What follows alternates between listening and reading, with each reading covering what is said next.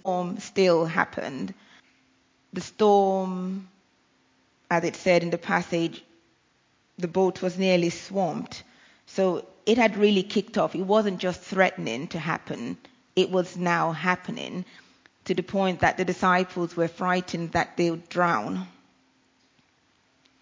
And I also need to remind you that, amongst those disciples, we had experienced fishermen, experienced sailors. So if they panic, the other disciples had good reason to panic. And yet Jesus was sleeping.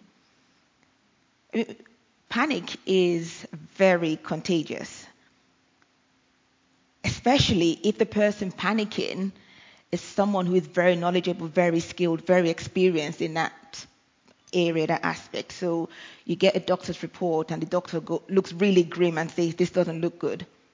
Well, they know it all. So if they're panicking, you panic. If you turn and the economists say, oh, the economy is going to, the financial situation isn't looking great. Well, they're in panic mode and we panic. But I'm here to say that regardless of what's happening, regardless of what's happening around you, whatever you're going through, God is there. Just as he was there with them in the storm, he is there with you. Sometimes in your struggles, in your challenges, it might seem like God is not aware of what's going on. It might seem like he's sleeping. You feel like waking him up. You've shouted, you've cried, you've prayed, and it's like the storm is still raving on, it's still going on. But remember that the disciples, in all of that, they called on him. They didn't fully rely on the experience of they didn't go, oh, leave him, he's the master, let him sleep. Those who were skilled, like skilled sailors and fishermen, to try and see them through, they called on Jesus.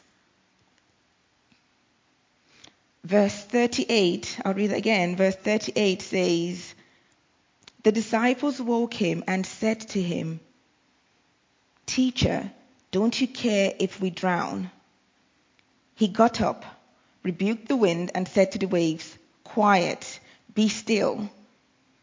Then the wind died down, and it was completely calm. So Jesus did still the storm. Yes, the disciples got wet. Yes, their boat was battered. The passage says that the boat was nearly swamped with water. So they're really beginning to feel the impact of that storm. But when they called on Jesus, he stilled the storm. And that's what I want to encourage you to do today. Beyond God, call on him, because he's already there. He was always there with the disciples. They just had to call on him. One other thing is, and I wonder if some of you picked this up when I started reading, was that in the fear that the disciples were experiencing, they forgot God's word. Because verse 35 says, Jesus said, let's go over to the other side. And that's his word. So he had already told them they're going to get to the other side. He said, let's get to the other side. He didn't say it's going to be storm-free. He didn't say they were going to go get there smoothly. And he also didn't say, let's hopefully get to the other side. His word was clear. It said, let's get to the other side. How really didn't matter.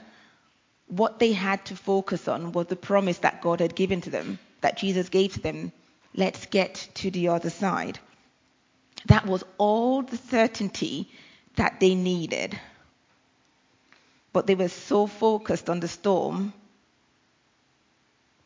understandably so, but they were so focused on the storm that they forgot his word. And again, what I'm trying to hopefully get across today that hold on to that word, whatever it is that God has said in his Bible. Hold on to it. In Jeremiah, the word of God says, the Lord said, I am watching to see that my word is fulfilled. Yeah. So even though he was to them, he was watching over his word, and there was no way they weren't going to get to the other side. How? Didn't really matter too much. The bottom line was they were going to get to the other side. So we could sometimes find ourselves in one storm or another. It could be a financial storm. It could be a relationship, a working relationship, family relationship. It could be illness, terminal illness, permanent illness. It could be emotional, mental fears, uncertainty. I mean, just look around you. Uncertainty caused by this pandemic. Uncertainty caused by sort of change and fluctuations in weather. Like we can't seem to predict what weather is going to happen and how intense it's going to be or not. But in all of that uncertainty, what has God promised? He's promised that he would never leave us. He's promised that he would never forsake us. So hold on to his word. I'd like to encourage you with a promise in Deuteronomy. And that's in Deuteronomy chapter 31.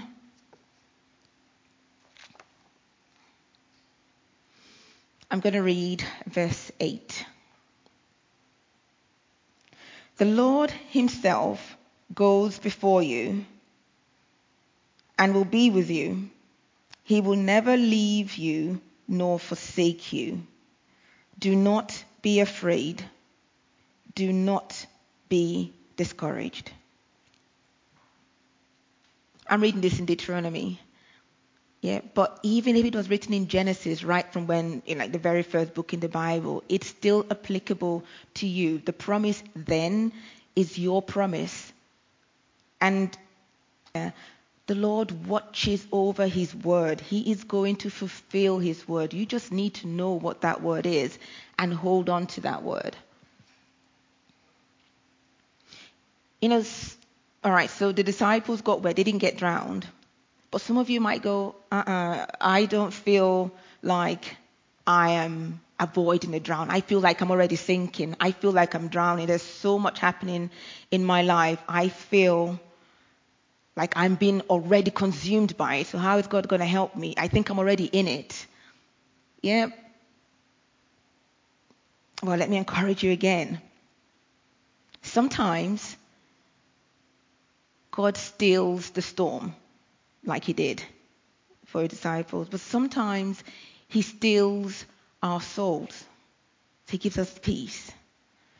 But whether he's stilling the storm or whether it is your soul that's being still, he is always there. He always will be there. In the book of Daniel, chapter 3, we read about King Nebuchadnezzar and the three Hebrew guys, Shadrach, Meshach, and Abednego. And I'm sure most of you would know that story. King Nebuchadnezzar had built this massive golden image and made a decree that everyone must bow down and worship this golden image that he's built. And it was a case of worship the image or die. Like all kind of dying is dying, right? But he was going to throw whomever didn't worship his golden image into a blazing furnace. And so these Hebrew boys refused to do it. They said they weren't going to do it.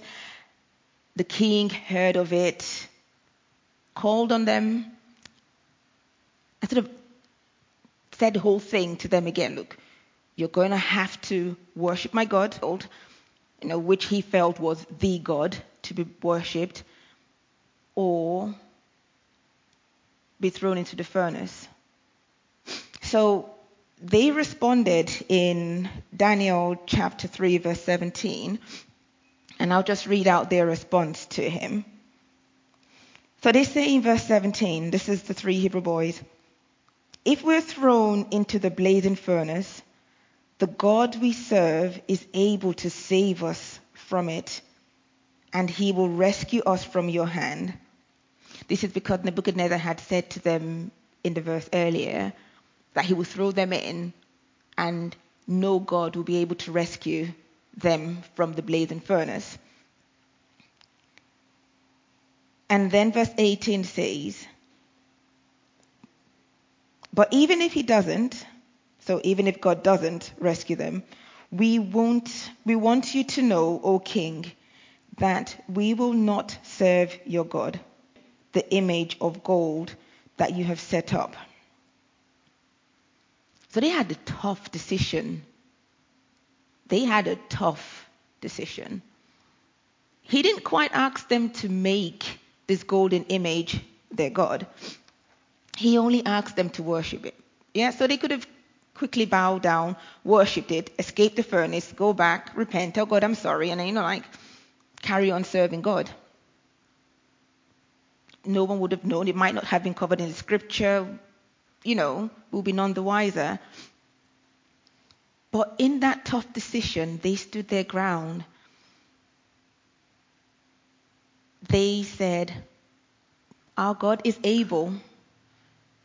He is able to deliver us. But even if he doesn't, we still will not worship that golden image. Now, this really infuriated Nebuchadnezzar. And what he did was he turned the fire up a notch. He turned it up 7 times.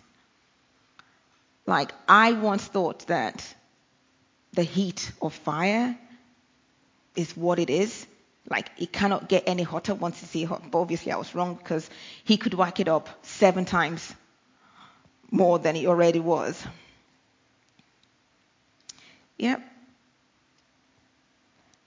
But if I just jump back to same passage in verse 3 and read 24. I'll start from 24.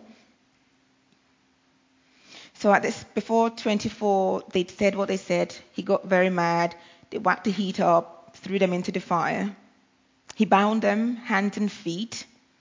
And then 24 says, "Then King Nebuchadnezzar leaped to his feet in amazement and asked his advisors, 'Weren't there 3 men that we tied up and threw into the fire?' They replied, he said, 'Look, I see 4 men walking around in the fire, unbound and unharmed. And the 4th looks like a son of the gods.'" Hey, They weren't prevented from the fire. In fact, it was turned up. So it was turned up after they had acknowledged that they have a God who can save them. So you could be going through some situation and you're going, God's going to save me. I'm praying, I'm fasting, I've called on my group of friends, my prayer support network. They're praying with me. God's going to say you've called God and you know he's able to do it. And then what happens? The situation doesn't seem to fade. Instead, it gets worse.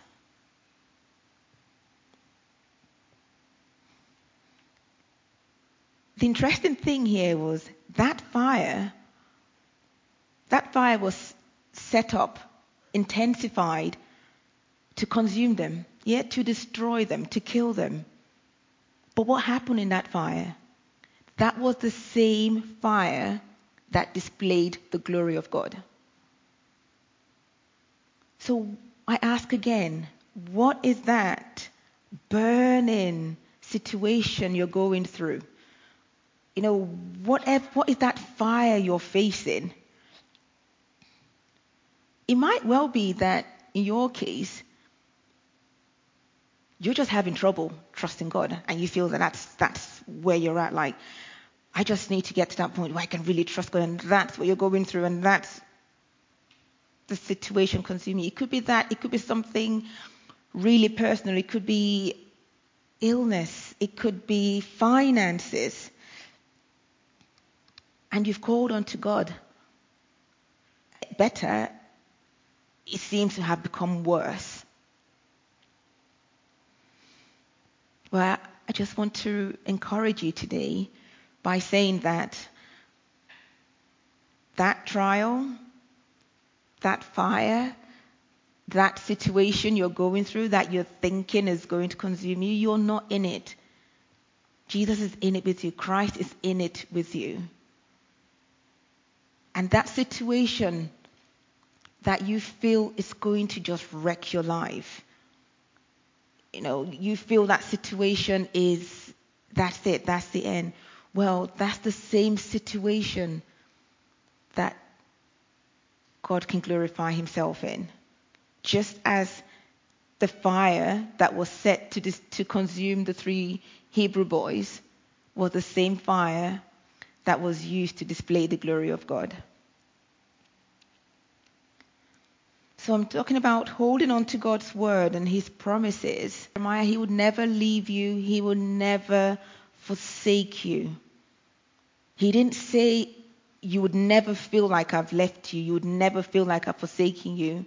You might have those feelings, but when you have those feelings, have that knowledge that he will never leave you. That's his promise.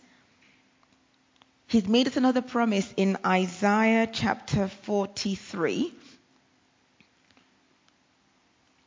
I'm going to read verse 2.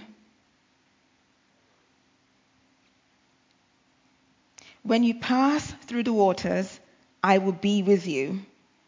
And when you pass through the rivers, they will not sweep over you.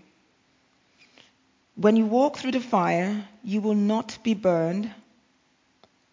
The flames will not set you ablaze. That's his word. That's his promise. And if verse 1 of 43 and make it a bit more personal, then we can really absorb it, I feel, a lot more. So 43 verse 1 says, "But now this is what the Lord says. He who created you, O Jacob, he who formed you, O Israel, fear not, for I have redeemed you. I have summoned you by name. You are mine." So when you go back and you want to reflect on Isaiah chapter 43, I want to encourage you to actually take out O Jacob and O Israel and put your name in there.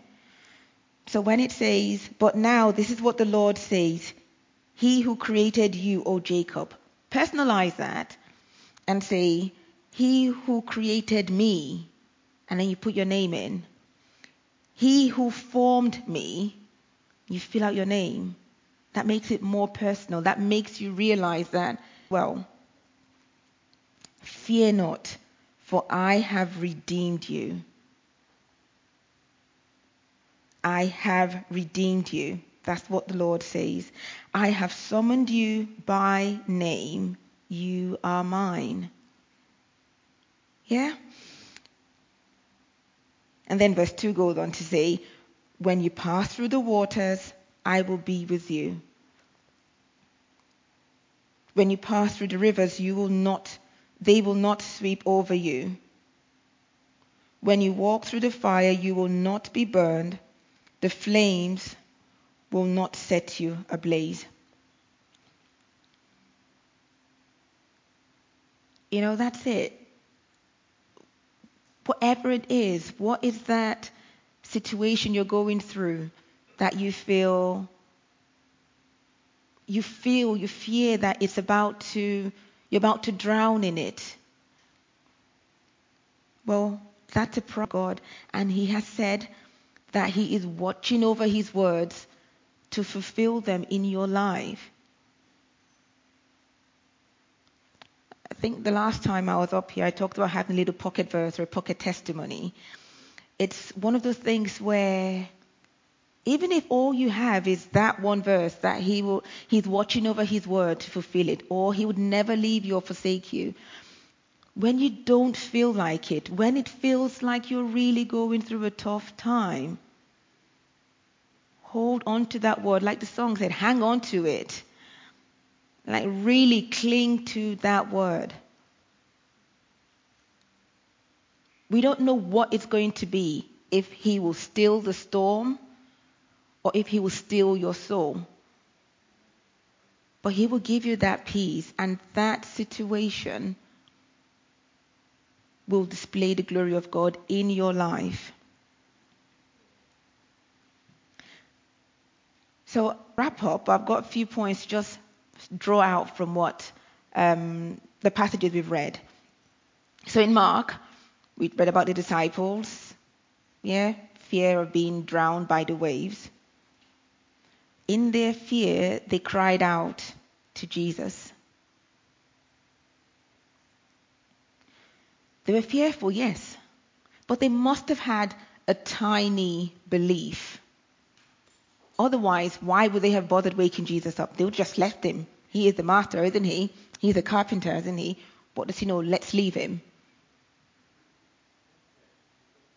But before Mark chapter 4:35, he'd been with them, he told them lots of parables, and he performed miracles. So they had some belief that if they wake him up, if they cry out to him, if they call on him, he could do something, he could save them. They cried out to Jesus and he answered. That's what I want to encourage you to do today. Call out to him. Even if the Bible says all you need is a tiny mustard seed-like faith. Call out to him. Call out to him in that desperation that you feel, and he will answer. He will come to you. But also, in verse 36, it says, there are other boats. So when Jesus said, come, let's go to the other side, it also goes on to tell us there are other boats. It doesn't tell us about who we had in those boats. And the people in those boats probably didn't even know they had Jesus in one of the boats. And if they did, the storm was raging, so they didn't think he would make a difference. There were other boats in that storm.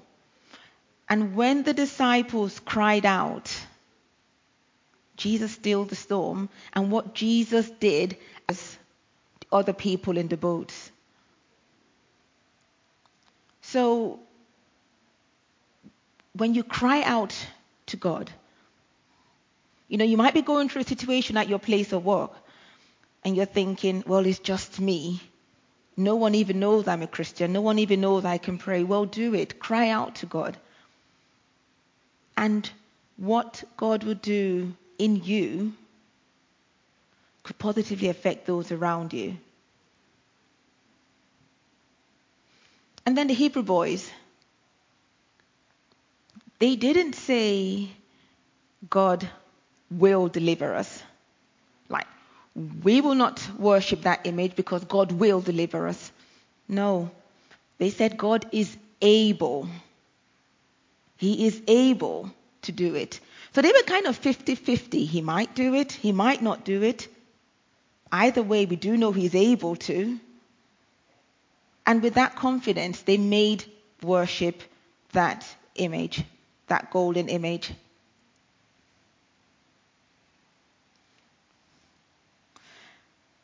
We've got, you've probably got some tough decisions out there. We're all nice and comfortable here, sitting down and listening or watching online. But then you know that the moment you walk out through those doors, the moment you go offline, you're going to walk straight into that storm you left to come into church. You're going to start your week, and those tough decisions that you were saying, thank God it's Friday, well, it's Monday. You've got the week. You've got to make a decision. And maybe you're not even feeling as confident as the Hebrew boys to say, it's a 50-50, God might help me, God will help, but either way, I am going to make the right decision. I will not succumb to whatever pressures are out there. You really wished you could do those kind of things, and you don't feel you're able to. You feel weak, like you really want to, but you can't. Well, let me read one last scripture in 2 Corinthians. And that's 2 Corinthians chapter 12, verse 9. It says, "But he said to me, my grace is sufficient for you, for my power is made perfect in weakness. Therefore, I will boast all the more gladly about my weakness, so that Christ's power may rest on me." So don't leave feeling, oh, I don't have what those Hebrew boys had. I feel weak. So hard that I am physically weak. I'm exhausted. But here it tells us that Christ's power rests on us. His grace is sufficient for us. His power is made perfect in weakness. The disciples weren't confident. They were very doubtful. Hey, we're going to drown and you're sleeping. But, maybe. So wherever you are at, the good thing is God knows you by name. He knows your individual circumstances. He knows what you can handle and what you can't handle. He knows where your faith threshold is. He knows what you aspire to do, Paul says. He knows all about that. He knows you inside and out. You just need to call on him. He is there with you, whatever it is, even if it doesn't feel like it. He's there with you. So I hope you've all been blessed, and I really hope that when you leave today, when you log offline, that you would have that confidence now. Yes, you've got that storm, you've got the decisions, but God is there with you. So I'll just pray. Heavenly Father, thank you for your word. We thank you for reminding us that you are with us. You are there with us. We will not be drowned in the storm, and we will not be burned in the fire. Because you, Father, I bring before you my brothers and sisters here, Lord. You know what they're going through, each of them. And I pray, Lord, for that stillness, that you will still, you give them that stillness, oh Lord, as they trust in you, as they hold on to your word, as they hold on to your promises, as they hold on to the knowledge that you are there with them. Let them know, Lord, that you are able to still the storm. You are able to still their soul. You will calm them, calm their souls, and calm the storm. But whichever it is, let them know, Lord, that you are there. You are there with them. They are not alone. You are walking through the fire with them. Their hands may feel bound, but as you walk with me, and because of what you're doing in their life as they walk through the fire, as you calm the storm, Lord, your glory will be displayed in their lives. Your glory will be displayed in the situation that they find themselves in. I just pray for your peace. I just pray for your blessings. on us all in Jesus' name. Amen. Amen. Amen. So last Sunday, Pastor Giles said we'll be having communion today.